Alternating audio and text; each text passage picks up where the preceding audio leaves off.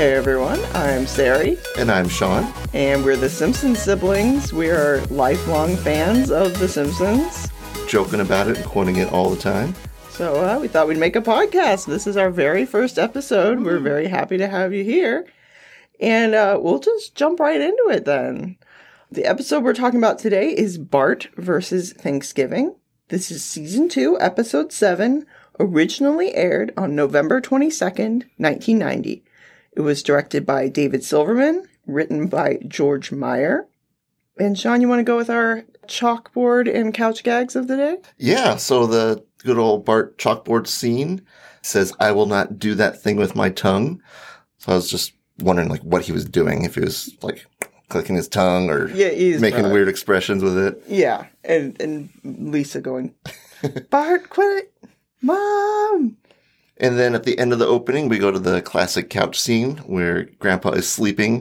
The whole family runs in and he's scared awake, and his voice sounded a bit different. He kind of mumbles some things that didn't quite sound like just Grandpa. Like general Grandpa noise, like that probably sounded nothing like it, but you know what I mean. But it just didn't sound like the usual Grandpa. But the characters are still, there's still a little bit of Frosty Chocolate Milkshakes going on here with Homer's voice and everyone's voice. Like they're kind of easing into their voices, but they're not quite where they're at now. Which I always loved that description for it, because if you hadn't heard like the old Homer, I'm Homer Simpson. Frosty Chocolate Milkshake. But then like once you hear that as a description for it, it's like perfect. It's the perfect description. Yeah. So going into the actual episode, I'm really surprised how much the animals are cuddling in this. Like Santa's Little Helper and Snowball are like this, and I'm making the crossed finger symbol. Like, it's funny because I almost wrote that down in my notes, but it still stands out that like they're and like you see them several times. They're usually friendly with each other, but this time they're like cuddled up in a ball. Like, I don't know if they were still like, this was season 2. I think they're still trying to figure out what everyone's relationships with each other are going to be, and they're like, sure, let's just, they freaking love each other, and that's really weird to me. And then, of course, we've got Marge degrossing the turkey, de-innarding the turkey, whatever you may call that, and the kids are fighting over glue. I thought it was funny that Maggie's just sitting there watching the guts go. Like, Marge doesn't try to protect her from that or anything. She's just slopping guts on the table in front of the baby. That's how she gets desensitized. That's how she gets to shooting Mr. Burns later on. It's just, she's seeing the guts and she's like, I want to see more guts. And that's where she turns. That's good old origin story. There you go. I feel like Lisa's reading that Cosby book on parenting from the Soapbox Derby episode, because she turns the reverse psychology pretty well on Bart here with the, hey man, I don't want your stupid glue. And he just plays right into it, too. Oh yeah. Yeah, he just falls right into the trap. Just right there. He bees in the trap. So I liked when Homer was watching the TV and the kind of banter back and forth with the newscasters. Oh, I wrote it down. Looks like old Bullwinkle got a taste of his own medicine. Did what I just say make any sense? No, not really. I just wrote down, what are you talking about, Bill? I like they always take it that one step further. Like after that, where he says, no, not really.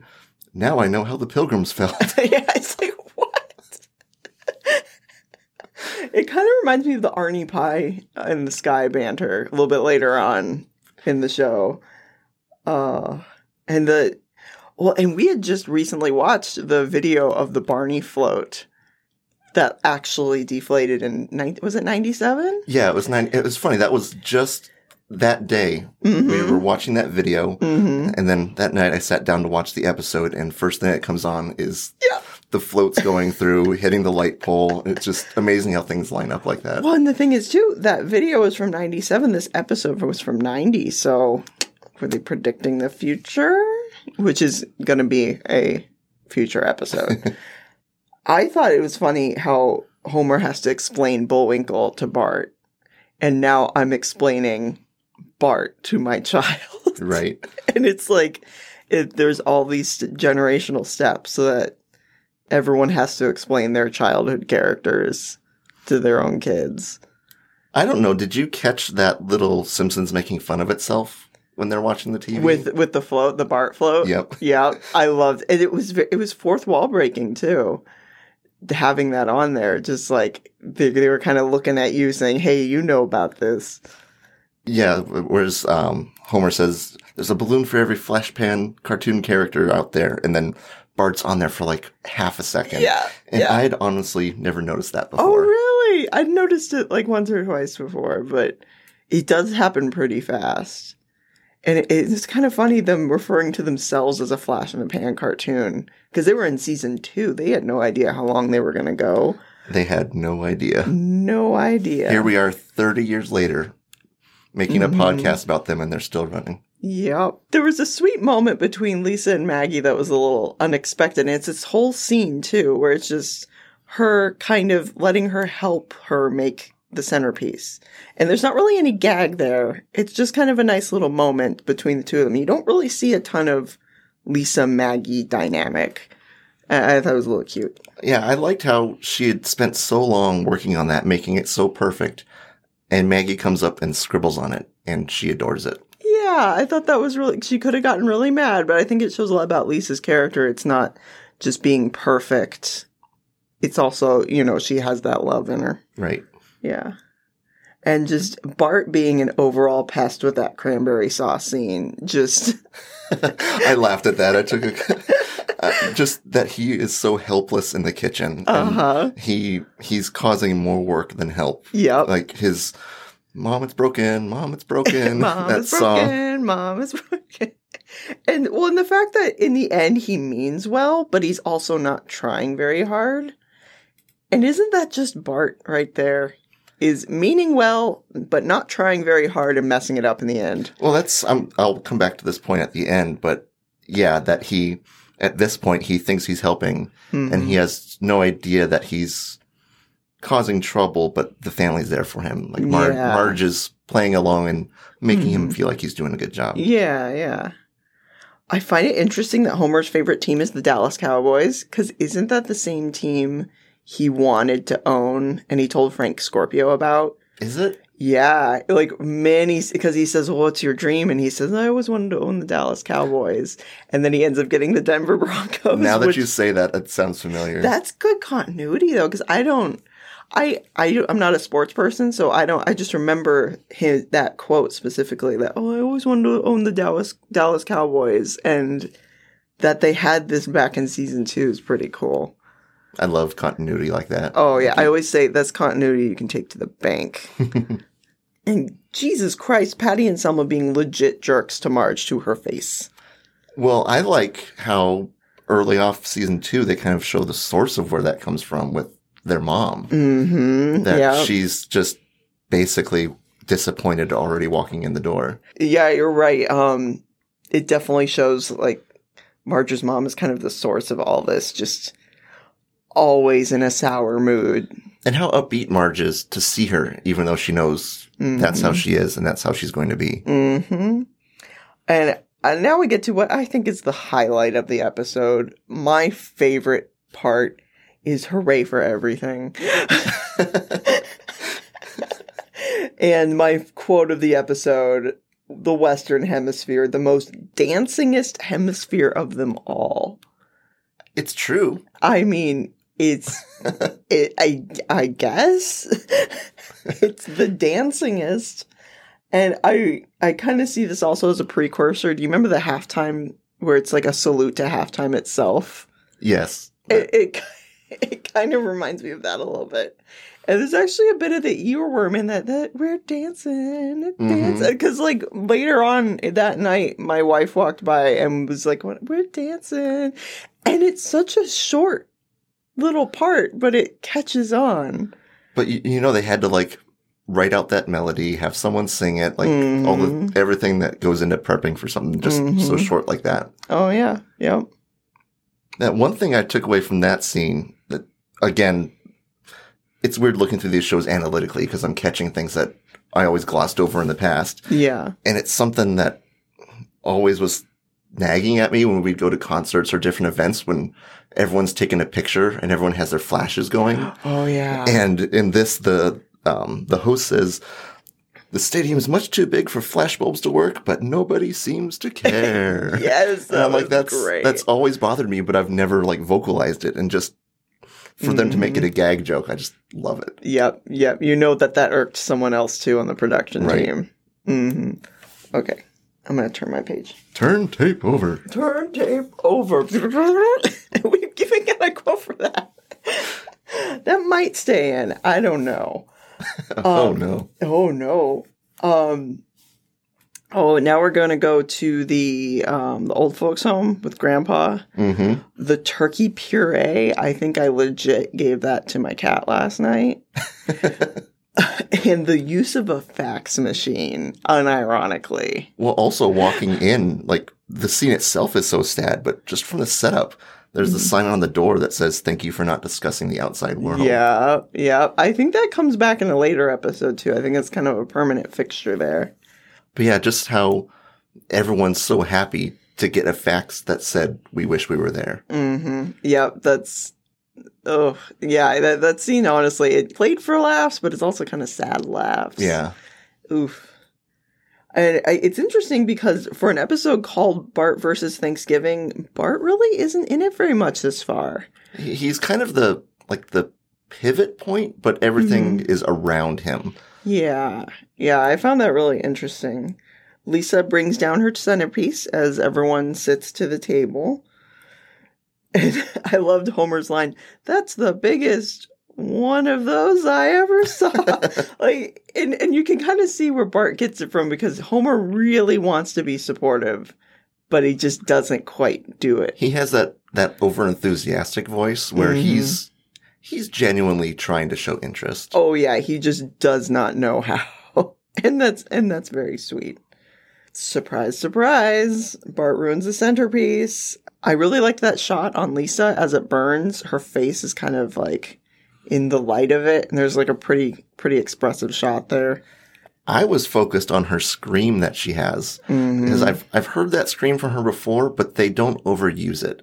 It's such a like raw, passionate scream that they save it for those scenes where she really means it, and just how much power was behind it. And and oof, you can like hear it. You can feel it in your heart a little bit. Like she just lets loose. Like she's not Sweet Lisa anymore. She's not sugarcoating it. I am mad. Yeah. So then Bart gets sent to his room and Lisa plays a sad song on her sax. I feel like that's a situation that happens quite a bit, but this is the early season, so it's kind of setting that. And the awkwardness of everyone sitting there trying to eat while she's playing upstairs. And they make it really obvious, those two seats being empty, too. Right. It's like a lopsided, uneven table.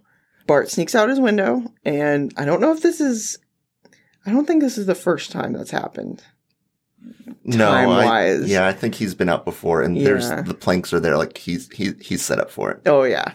And I think it's interesting, Santa's Little Helper gets kicked out at the same time and comes with him, but he doesn't really do much, and like he didn't have to come with him. Yeah, when I saw that scene, I was trying to remember how does Santa's Little Helper play into this, but he's just kind of along for the ride, and then he's gone. Like, does he make his way home? Yeah, we don't see him again. I kind of think the writers were just sort of juggling ideas, and they decided to have him come with and not really do much. And then Burns' feast, where he just says, "Dispose of all this," and there's like so much food everywhere. Now, to take a step back a bit, I noticed something that, I saw it and thought, I should research this. When he's walking up to Mr. Burns' manor, I looked at the street signs of where he's at, and he is at the intersection. I'm probably going to mispronounce this first one, Croesus and Mammon. Croesus was the king of Lydia, said to have been one of the richest men on earth. And Mammon is, it was used a lot in the Bible and lots of different older texts, but it's basically a term for wealth and often greed personified. Oh my gosh. And that's where Mr. Burns lives. I wonder how many people have looked that up, and you just... I know. I would have never thought to look that up. And I had to pause, rewind, because it was on for just a split second. And just that they throw those little things. I wonder how many hundreds of things I have yet to see. To think, too, this was aired in 1990, and if you even had a VCR then, you would have had to record it and then pause it during that scene, and it does that weird bit of static, and it's hard to see, like so many Easter eggs that we think of now, but back then it was hard to record and replay things like that. So it's really something they put those things in. Also, is this the first Release the Hounds? It may be, because we don't really see Burns Manor much until later in the series. Yeah. I thought that was kind of interesting. And no robotic Richard Simmons, unfortunately. Oh, man. I love the whole scene transition of Bart literally wandering to the wrong side of the tracks. And that was something I'd never noticed before. He literally crosses the train tracks, and it goes from Burns Manor to the wrong side of town. And then he even says, "Oh, we're on the wrong side of the tracks." And just some of the things that are there, like I noticed there was a shop that said massage parlor, and massage is in quotes. Oh my God. Just the very obvious what it really is. Oh yeah, that's awesome. It kind of reminds me of Crackton. Should have gotten it off at Crackton. So this was what I was thinking of before, with Marge's mother having laryngitis and saying, "At the risk of losing my voice, let me say one more thing. I'm sorry I came." Oh, such a an emotional gut punch. Yeah, and it's like, you can barely speak. This is the most important thing I have to say. I'm sorry I came. That is just so depressing on so many levels. Bart donates his blood to make money and passes out. Yes. That's a thing that happens, and it's a surprisingly short scene, even though it's like a turning point in the episode. And the stereotypical passed out on the street. Oh, yeah. One thing I did find on that blood donation scene, because it did seem a bit odd. Like, he walks in, there's a still shot on it, and there's a bit of talking back and forth. Mm-hmm. I guess originally there was supposed to be a scene indoors with the blood donation where they go through a minute or two of it. Oh. And because of time constraints being on television, they had to cut that out of the script. Oh. But they still wanted to be part of the story. So that's why you have that back and forth interaction with that lady that has 2 lines. And it's just a still shot. They just didn't produce the animation for that scene. Oh, that's interesting. I was wondering if they would have had some sort of trouble showing a minor donating blood. That's what I thought when I first watched it too. Yeah. It stood out as odd how it was presented in those 20 seconds. Yeah. Huh, that's interesting. All right, and then you have these strangers that come up to him and they take him to a soup kitchen. And this is the very, very obvious moral center of the episode where there's a turning point. And it's very, I don't know how else to put it, non-transparent. Well, here's the lesson. And how Kent Brockman is talking about, well, here we are on Thanksgiving, of course. Mm-hmm. It kind of makes itself overtly obvious what the core moral of this episode is, where Bart's going to get his turning point. And then, of course, Lisa gets up and tries to say her poem that she's been heartfelt writing upstairs while crying and playing her sax. And, of course, it's Bart on TV. It's oh man, she just cannot catch a break this episode. And of course the famous quote, "Operator, get me the number for 911. I didn't even have to write that one down. I remember that one. I didn't realize that was in this episode. I always thought that was maybe a season 6 to 8 sort of quote, but I was a little surprised finding out that was in a second season episode. We have all these hundreds of quotes in our head, but they're all floating. We can't associate them with specific episodes. They have no anchors to keep them staying still. So Bart sees how the homeless people live and gets a change of heart. Oh, here we have... Did you notice anything weird about the police officers? Yes. Okay, we were actually talking... We didn't want to talk about the episode before we started talking and recording. So I was like... there's something I noticed about this episode, but I can't tell you until we're recording. It's funny, on our way driving in, because we drove together, how we started talking about the episodes we had both watched. And how I just had to say, you know what, we need to stop, because we're going to talk everything through on this ride, and we're not going to have anything left. We need natural reactions to each other. Yeah. So were Lou and Eddie's voices swapped, or were... I know that Lou sounded like Eddie. I feel like Lou was just someone completely different. Yeah, and one of them was the other. I can't remember which one was who. But one of them had a new voice, and then the other one had the other person's normal voice. And if you go back and watch that scene, there was some, I wouldn't say confusion, but some experimenting going on with who's going to voice who. And obviously Lou and Eddie, they're pretty minor characters. I actually had to look up what Eddie's name was, because I knew who Lou was, but... I was the other way. I actually knew Lou and Eddie, but I forgot who was who. Oh, okay, yeah. So that's interesting. If you go back, it's almost like a Mr. Smithers being black sort of thing. Like, with his blue hair. Yeah, like they were just like, well, let's just switch this. And it's like, okay. Well, it's interesting because you get that in a lot of shows where, continuity is kind of fluid in season one. Yeah. There's things like, Star Trek, there's some things that don't quite fit into the rest of the seasons. But this is well into season 2. Yeah. That we still have some of those gaps in continuity. Yeah.